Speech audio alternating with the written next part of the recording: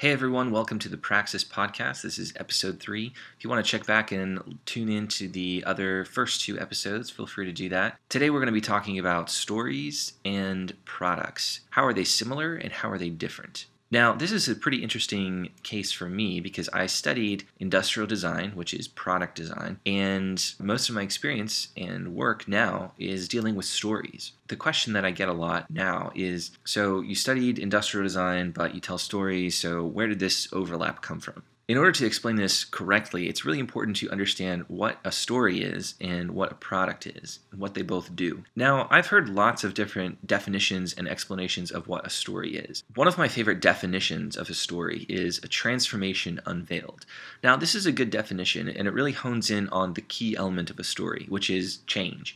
If you hear a story but there's no change in the main character or characters, then what have you really got? You've just got a retelling of events, which is different than a story. A story fundamentally hones in on a character or a set of characters who face some kind of problem or conflict and then try to overcome it. So if you don't have any of those elements, then you really don't have much of a story. For a story to exist, you really have to have some kind of problem or some kind of conflict that the character or characters face. Now, this is where the overlap between story and products come in. For a good product to exist, you fundamentally have to be solving a problem. Now, this is very similar to a story because in the story, you have to have a conflict or a problem that is trying to be solved by the character or characters. In the same way, if your product doesn't solve a problem or doesn't directly address an issue or a conflict, then you don't really have much of a product. So because of this, I see products and stories as overlapping and being very, very similar. I'm going to dive in and do a quick comparison of a couple of different products and a couple of different stories,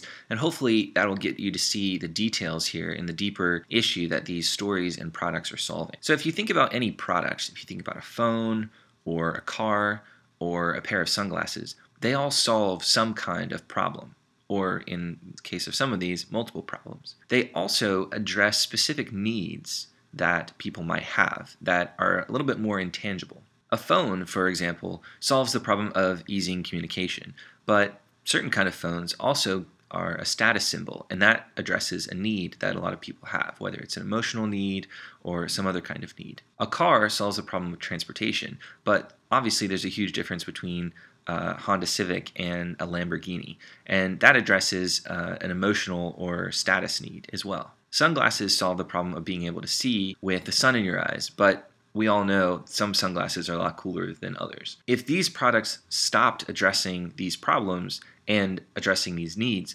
then they wouldn't exist anymore. There would just be absolutely no point to them. So in a similar way, if you think about any story, whether it's The Lord of the Rings, or a story like Finding Nemo, or the recent blockbuster like The Martian, all of these stories are about characters solving some kind of problem. In The Lord of the Rings, the main conflict and the main problem that they're trying to solve is the journey to destroy the ring. In Finding Nemo, the problem that they're trying to solve is literally the title of the film, Finding Nemo. In The Martian, the problem is trying to get the astronaut Mark Watney back to Earth. And in a little small side note, naming the story The Martian ties into a little bit of irony, as the whole goal of the film is to make sure that he actually doesn't stay on Mars because we all know he's not a Martian. Irony is actually a very important part in storytelling, which I'll get to in a future episode. So hopefully we can start to see how stories and products actually do a similar thing with solving a problem, and that solving a problem is an inherent part to storytelling and an inherent part to a good product. There are lots of other similarities between products and stories, and there are lots of other differences as well. If you guys have any ideas or would like to talk about the differences and similarities between products and stories, I'd love to hear from you. Feel free to leave a comment or send me an email at nicholas@praxis-story.com, and we'll talk to you guys next week.